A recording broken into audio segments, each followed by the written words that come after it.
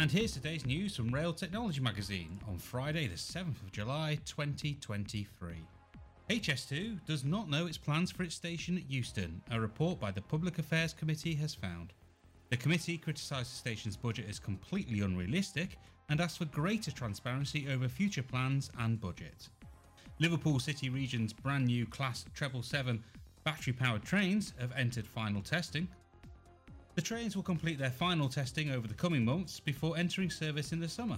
They'll be based at the region's brand new 80 million Headbolt Lane station, which will also open later this year. More than 10,000 passengers have used the Luton Dart light rail in its first 100 days of opening.